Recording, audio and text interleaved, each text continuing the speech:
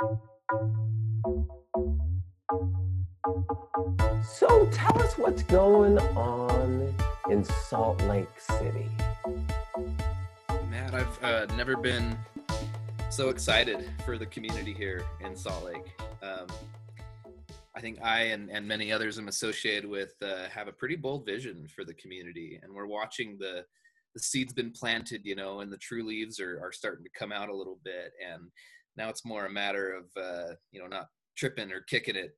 We got to take good care of this thing, but it's past that stage of just like a thought, and we're actually watching community come together with this real emphasis on resilient communities and healing the planet around us, and learning to live and govern ourselves in such a way that honors the planet. And it's really quite exciting, kind of an alternative vision that you don't see talked about much on the mainstream paradigm, but it's pretty exciting to see what's going on out here.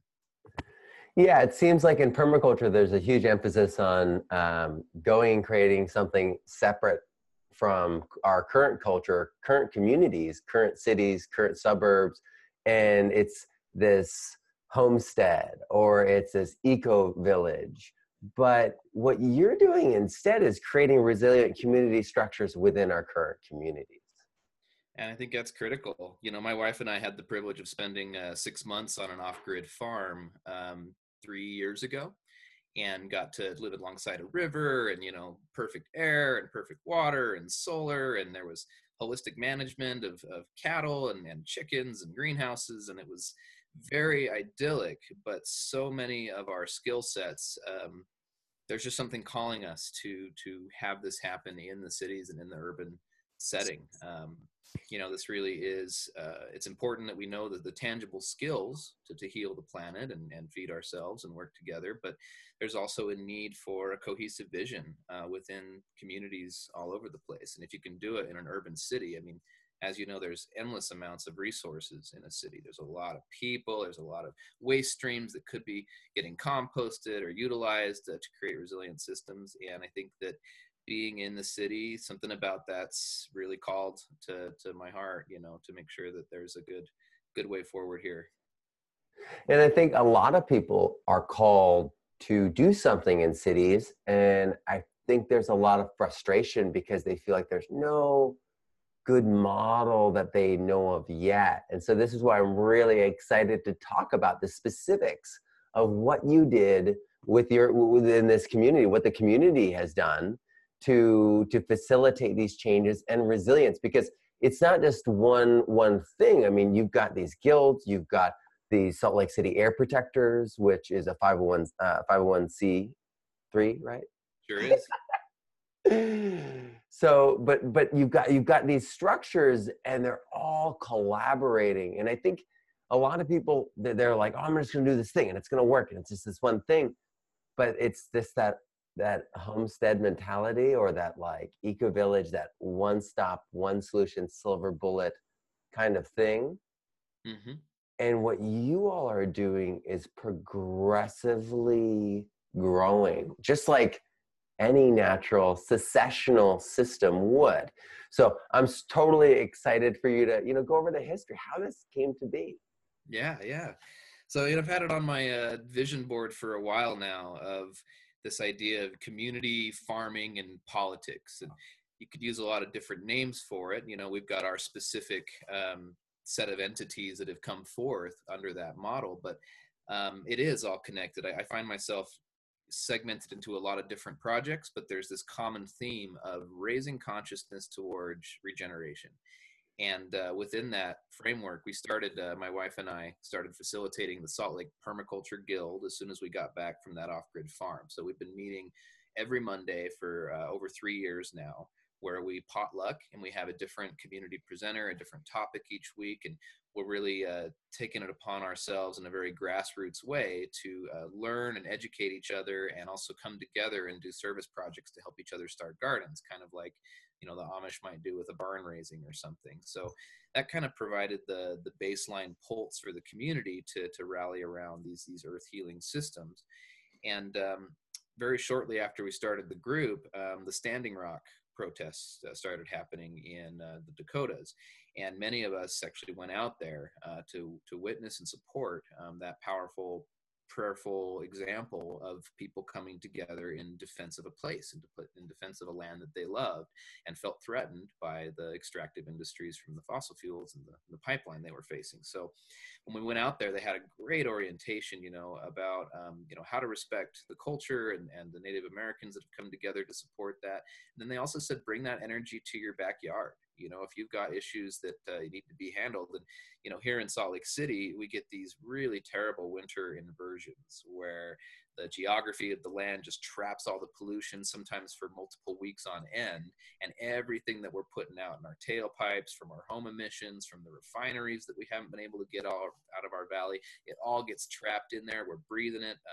2,000 people a year are dying prematurely from the air quality issues we have here.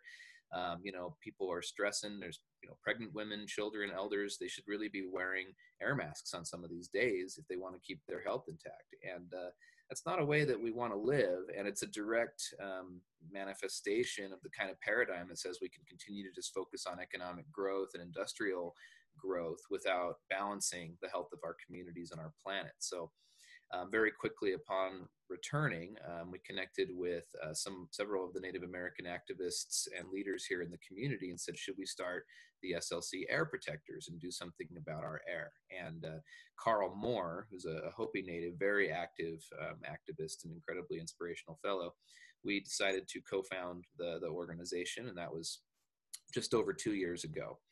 And so that's a Native-led organization. Half our board are Native American, and everything that we put out, our programs, our major announcements, is in with our Native American leadership to figure out what the best way is to get their incredibly important voice and paradigm to the table in a very honored way. And we're really seeing that. Our ability to spread messages and to organize has been really quite powerful for the Valley. And it's wonderful to be in a position. I'm not Native, I'm a white person, Swedish, is my background.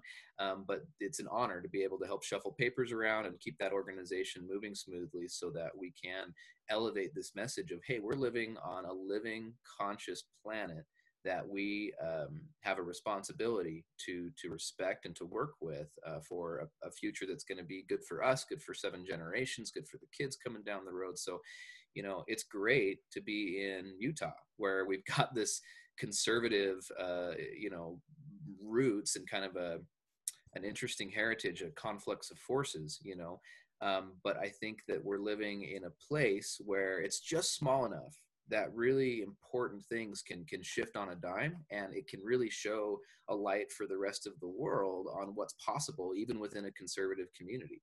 I mean, it's in the wintertime when these inversions hit, and it's the one time of the year where everybody's looking up and wondering what the heck is wrong with our environment, and it's just this awesome mirror and a chance for us to reflect on, how are we honoring our resources. So that formed. And then on top of the air protectors, which I view as kind of the politics of the community, we have the Salt Lake Permaculture Guild, which is kind of the earth stewards of the community, and how we run our acre community farm that's actually located behind a Krishna temple.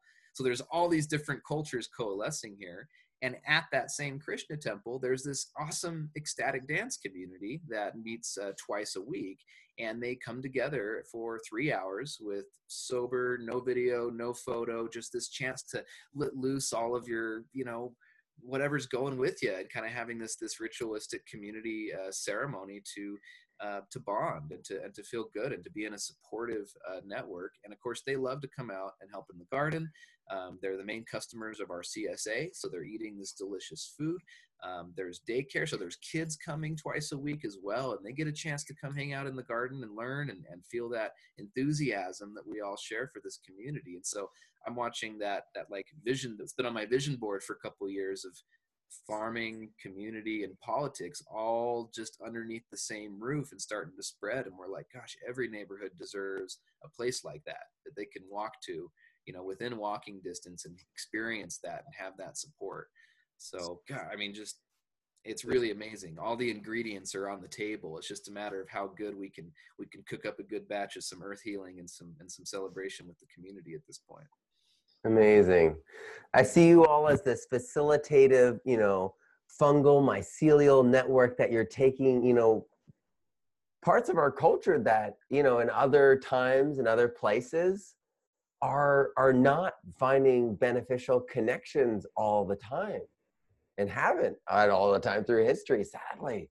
But Mhm. you're creating these honoring and just it's amazing. It's really, really powerful. And I mean, I've been asked to dive into certain things with Native American communities, and um, I've always like offered my stuff, but then always said, but you already have permaculture and you already have all, you know what I mean? You have your history and everything. And I've wanted to learn from them, you know Mhm. what I mean? And it is so exciting to see that happening, not in just the community, the Lakotas but everywhere, all across North America. And I believe in a lot of indigenous areas all over the world right now, there's this recognition happening. And it's because organizations like yours, where we're providing, facilitating ways that those voices can be heard and shared and honored. Because most of us never grew up hearing those voices and not having the pieces and the facilitation, if we did, to even understand them.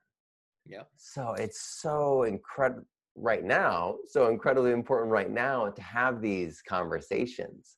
It is. I really love what Charles Eisenstein says. He's like, the most important thing that these Native American cultures and people can do for us is really just to be themselves. As we're watching this dominant paradigm of exploitation and dominance over nature and separation and selfishness, we're starting to watch that dissolve. And in that process of almost embarrassment for what we've done to the planet in the process of our so-called progress. We're being called to listen to the stories of cultures that are traditionally far closer to the reality of a living planet, and this idea of reciprocity and stewardship. And it's like, obviously every person came out of the womb capable of being loved and showing love, and I know that we're all capable of returning to that place individually, but as dominant cultures are colliding, we're very drawn right now to cultures that have that much closer, within more recent memory, that ability to live in harmony with the planet and have respect on that level. And so, again, another huge opportunity being in Utah. We have the Bears Ears monument that has been a major issue of political contention, because there's groups like Utah Dene Bakea, which are big partners of ours. We really love their work. They're all dedicated towards honoring that sacred space of Bears Ears. And we got to go down there last summer for one of their gatherings, and worked with one of their a gentleman from the Indigenous Activist Food Network. Did foraging, and we learned so much about that landscape. There's so much abundance of food and history of how to steward a landscape sustainably.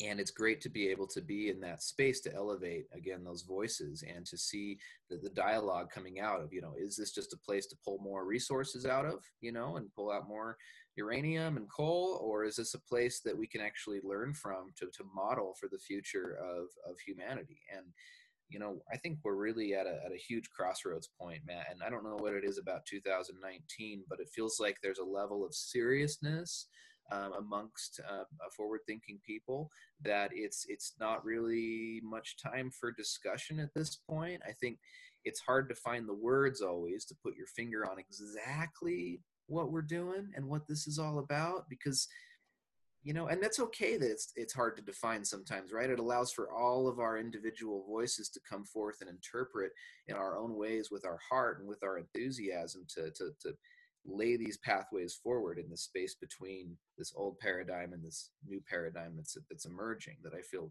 very honored to be a part of here in Utah, getting to watch it come onto the forefront. So yeah, I completely agree with you that these voices are important to hear. And I always like to think about us, what the mamos call the little brother or younger brother. We we're kind of second generation colonialists, right? Like people from England and Sweden, which is my lineage, you know, first felt the heavy weight of colonialism under Rome. And I know that's kind of a strange tangent to go on, but it's like, you know, before Rome hit, most of us were living with sacred groves and with rituals and ceremonies that were tied to the natural patterns of the landscape and the passing of the seasons. And there was a respect for place. And when Rome came through, not only did they bring, you know, kind of that Christian one way of being spiritually, but they also brought a way of agriculture that would take out the traditional, more perennial based systems that were based, and instead, you know, started investing heavily in annuals and corn and systems to spread their dominance. And so, you know, we come today and it's like, yeah, we also are feeling the pain of this homogenized way of trying to colonize the planet and just look at things in one way. And we both know if we use nature as our template, that diversity is 100% key, and localization. What is right for one place is not right for another, and we have to start to tap in, get away from our left brain systemic reductionist. There's only one way to do certain things, and it all needs to be predictable. That's not how nature works, and we've got to rise to the occasion, I think, and be willing to tap into that, just the infinite expressions of nature, and learn how to observe and respect that. I feel like absolutely. And I feel like I was writing down, like, as you were talking, and earlier I wrote down farming is political, right? But then as you were talking, I continued that same pattern. And I was like, you know, the reality is everything social, everything community is political. And then when you really are honest with yourself, it's like everything indigenous is too. And it always has been. And especially in America. And when you dive into the politics, it is brutal. It is shocking.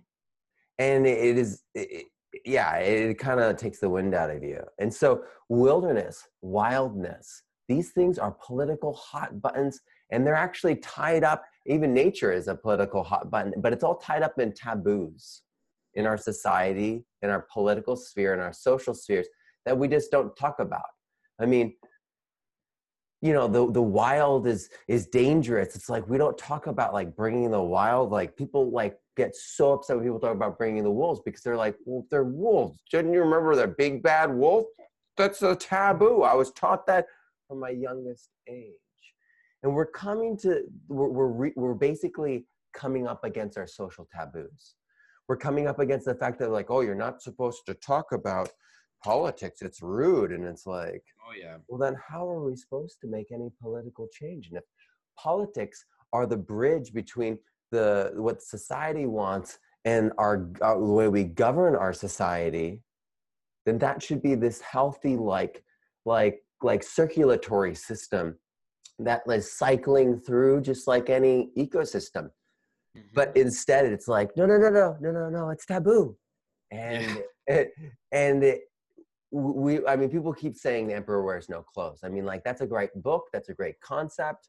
And I think that, you know, the cannabis realization we've had in the past 20 years is a great example. But even today, you look at East Coast publications and they're like, well, marijuana is just as dangerous as it ever was. And it's like, are you people like what are you people like actually on? Like what prescription drugs are you people on? Because people are curing their children of brain cancer. People are curing people of bone cancer. People are reversing, you know, death sentences with a plant that can grow in their backyard. Yep. And it's like we're at this point where the taboos, the things that we thought were the greatest dangers, are actually the things that we need in our lives to survive. It's this crazy thing. And so, yeah, this is the year that we really need to just pull all the veils off. This is the year that we need to get out of this psychological closet that we've put ourselves in and shamed ourselves in. And we need to come out and say, like, we love each other. We want to be loved. And like, that's really, I think, what's going on. I think caged life, you know, it's just a caged life, and they need to come out. And so I feel like you're facilitating this liberation and this growth through this. And the growth that you've seen in the guild. I mean, you said you started, the Salt Lake City Guild, but what happened with that? It turned into many guilds, right? Yeah, yeah. We now have 4 active guilds, and there's more coming. So Ogden's going for it. We've got one on the north end of Salt Lake. Another woman is starting next week, one in the Sugar House area, which will be great.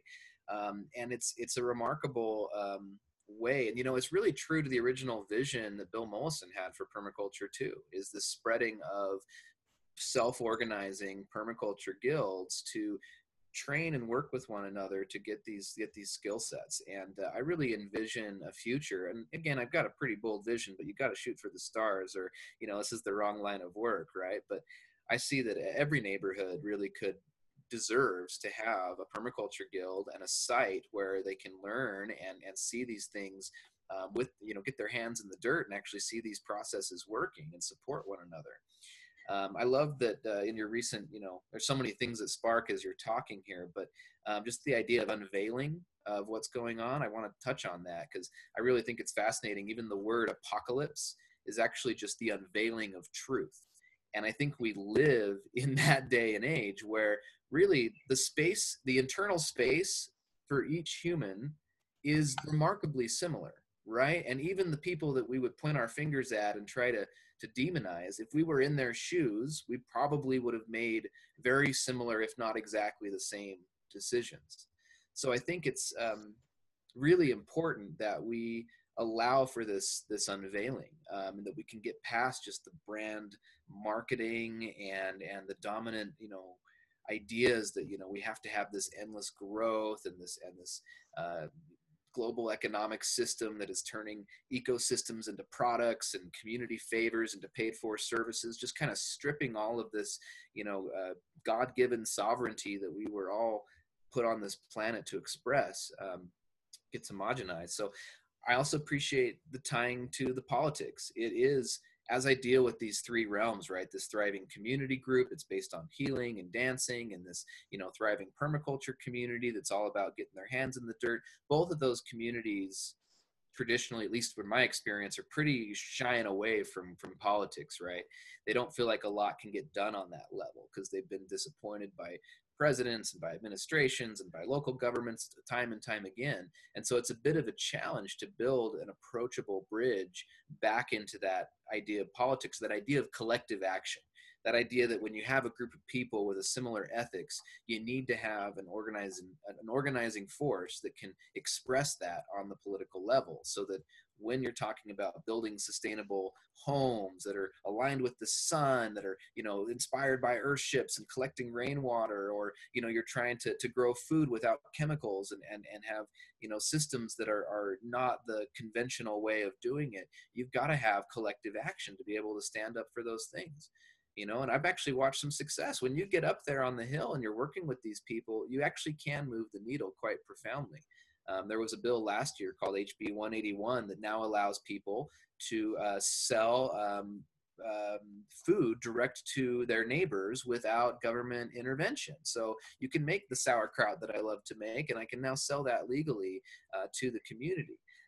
Which wasn't the case last year. People were kind of doing it anyway, of course, but it's nice to have been able to talk with them and go up to testify on that and see that bill pass.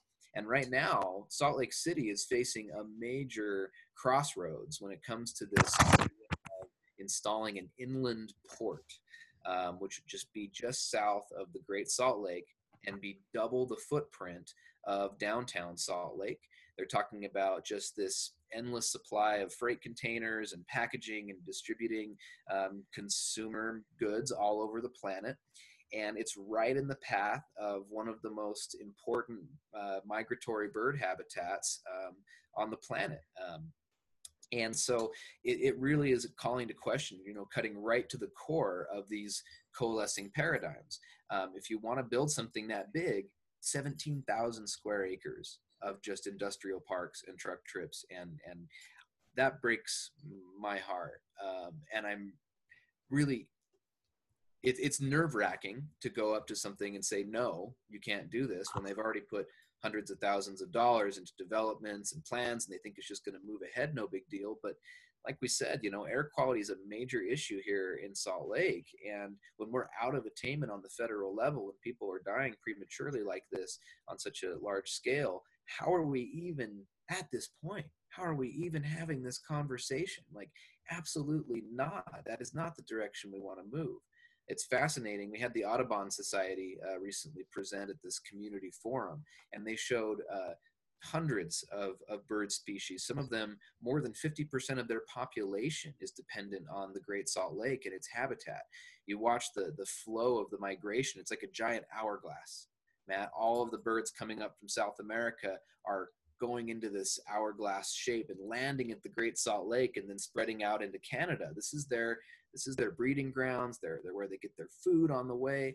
And, they're just talking about putting a big old industrial park in there. And air protectors are not for it. And we're working with the coalition to really have a strong stance of no to this port. And, what's being asked of us is even to how to describe what a better vision would be on the table. And a lot of these social structures, they don't have the vision, they don't have the North Star, they don't actually know where we want to move to. We're just still dependent on money. So I would contact Ducks Unlimited, because they are one of the few organizations that I know of that has really dedicated themselves. And I mean, you the hunters of North America have been responsible for more restoration of land and setting aside of land than any other group. And so they've rewilded 140 million acres of wetland in North America. So I would contact them, because I'm sure they'd be like, oh yeah, well, that's one of the most important. And like, they would instantly be like, well, we've got to help you. That's ours too. Because it's going to affect all of their sites along the way, because as we know, toxins are mobile. And so we're talking about a threat to all of North America, not just because, I mean, contaminants spread, and then the breeding happens, and then it gets into the bloodlines, and then we can't predict what can happen. So it feels like when we are dealing with someone who's very sick, when we are dealing with someone who has a high fever, we immediately assume that they can't make good decisions.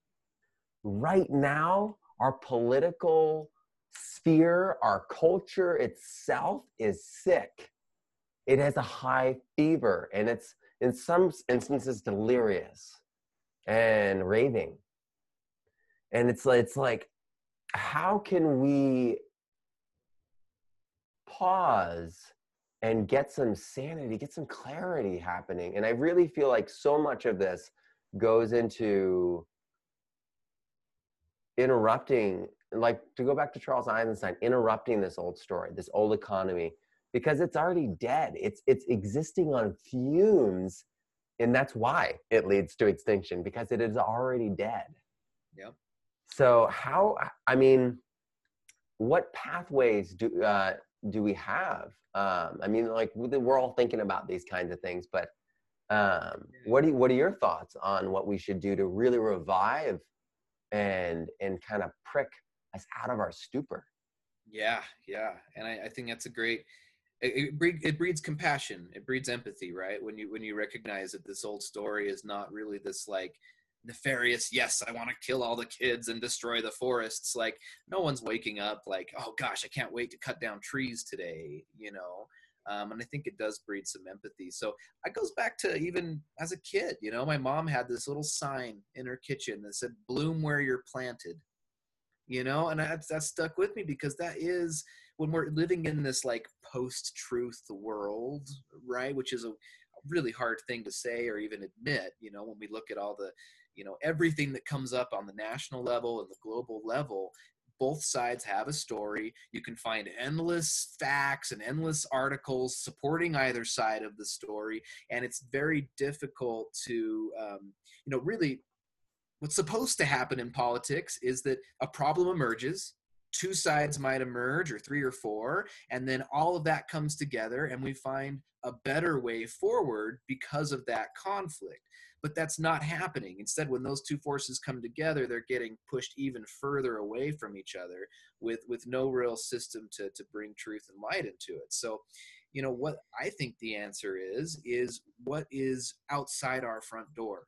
What is outside our neighbors' front doors? What is outside of our community? Because that's truth. That's where we experience real authenticity, is being one-on-one with each other and saying, you could have all the data in the world, but when you come and see what we're doing at our farm and how it feels to be on that farm and how your body feels after you eat this food and spend time in the sunshine with us, like, that's a truth that none of this shadow, none of this this global paradigm of extraction, it can't hold a candle to the kind of truth that we get to witness and experience as a community in person in this very tangible, visceral way.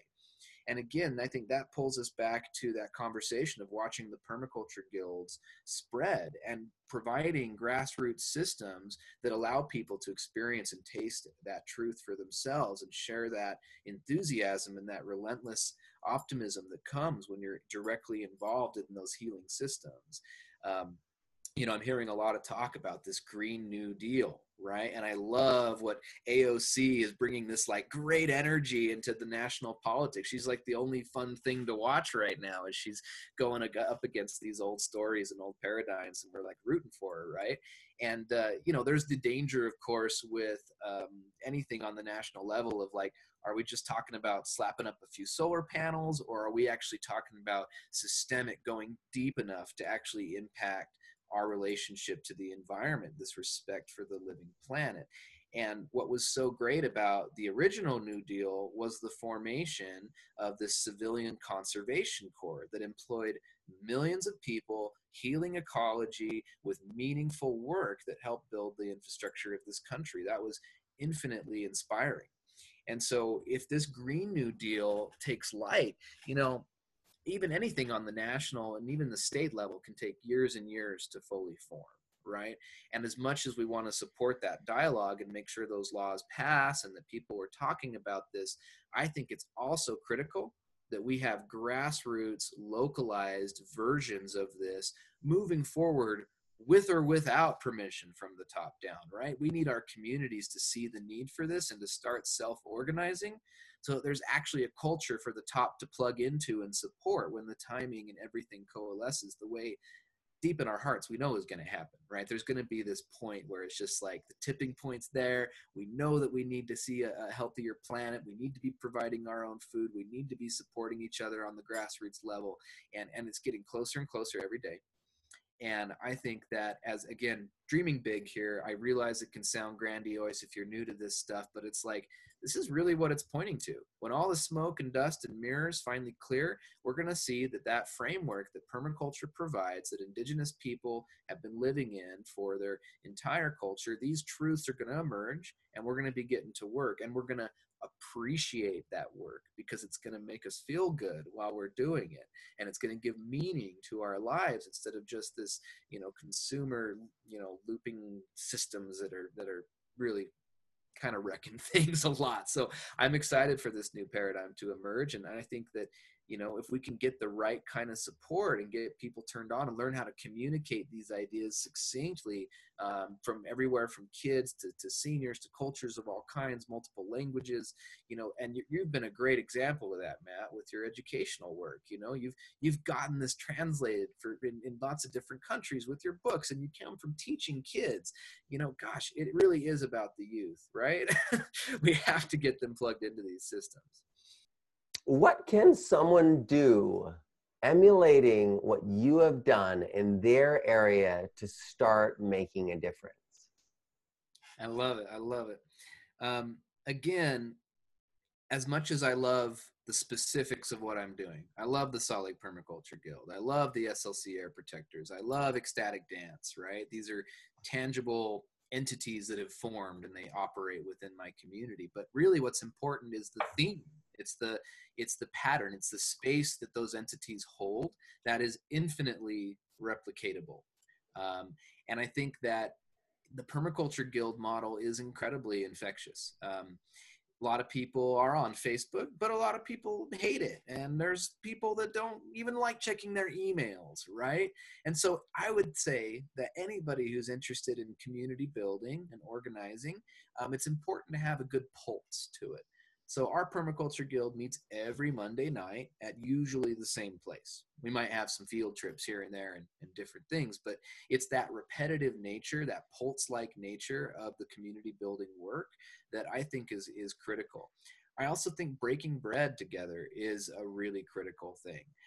That's why we have the potlucks every time we do those Monday nights, and whenever we have events. And it's always, can we get really high quality food, and can we have this experience of breaking bread together? So I think that the permaculture guild model, we're not, there's no bank accounts with that. This is just people coming together and sharing the wisdom within the community and meeting regularly. And back to that kind of like bold vision thinking, I think a major crossroads for all of society right now has a lot to do with where we get our food from. And there's a major turning point right now because most of our food, as we both know, is being produced on these enormous acreage, monocropped, chemical-based systems with huge tractors, very little people, and kind of no real emphasis on soil at all. In fact, we're stripping topsoil, and it's difficult. We're just kind of raising these plants on chemicals, and we're exporting all of our agriculture, and we're not seeing the systems. And so we have a choice now to either continue that trend, which you and I both know has a dead end at some point in the future because it's the very definition of unsustainable. Or we can choose to have human scaled, nature healing, beyond organic farms and gardens embedded within our communities. That's a major choice that's up against us right now. And I hate being against things and just to protest and just to be anti stuff.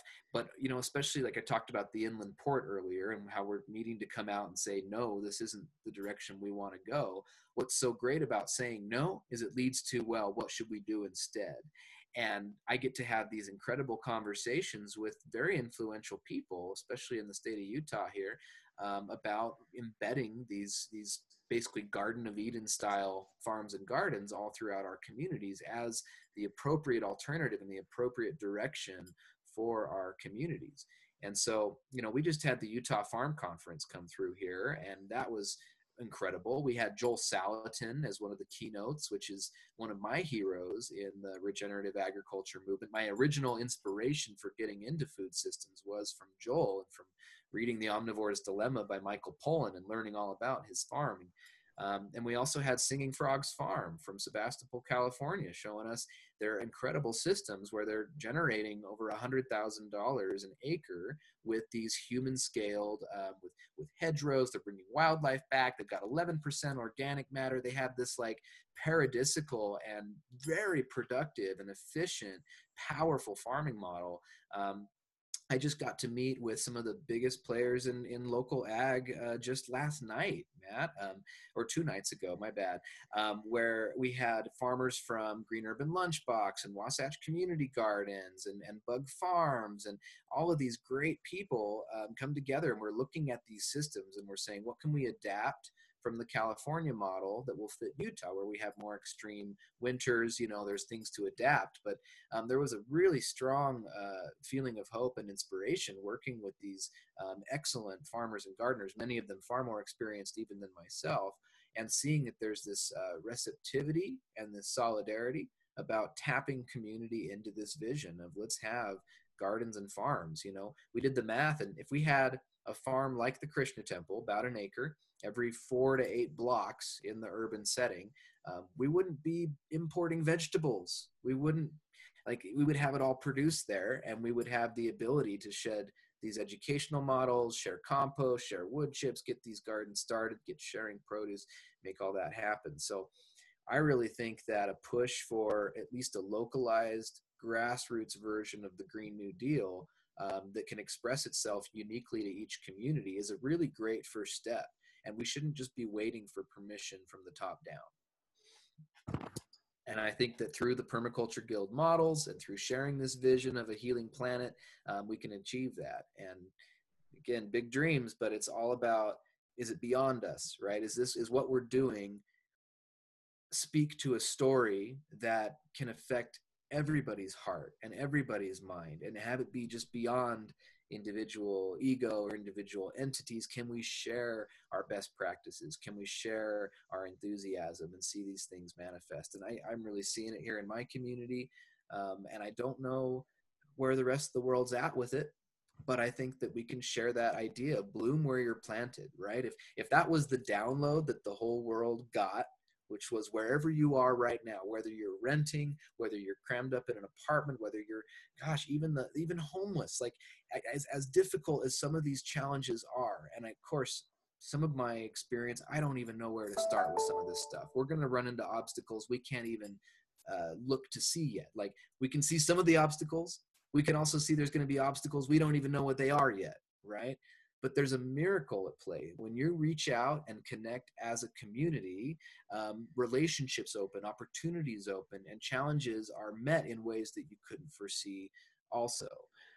I love that analogy of the redwoods, right? Where it's not because they have these huge, deep tap roots that keep them in place. The reason the redwood ecosystem is so powerful is because they reach out and they connect their roots and hold as one organism to battle, the winds and all that.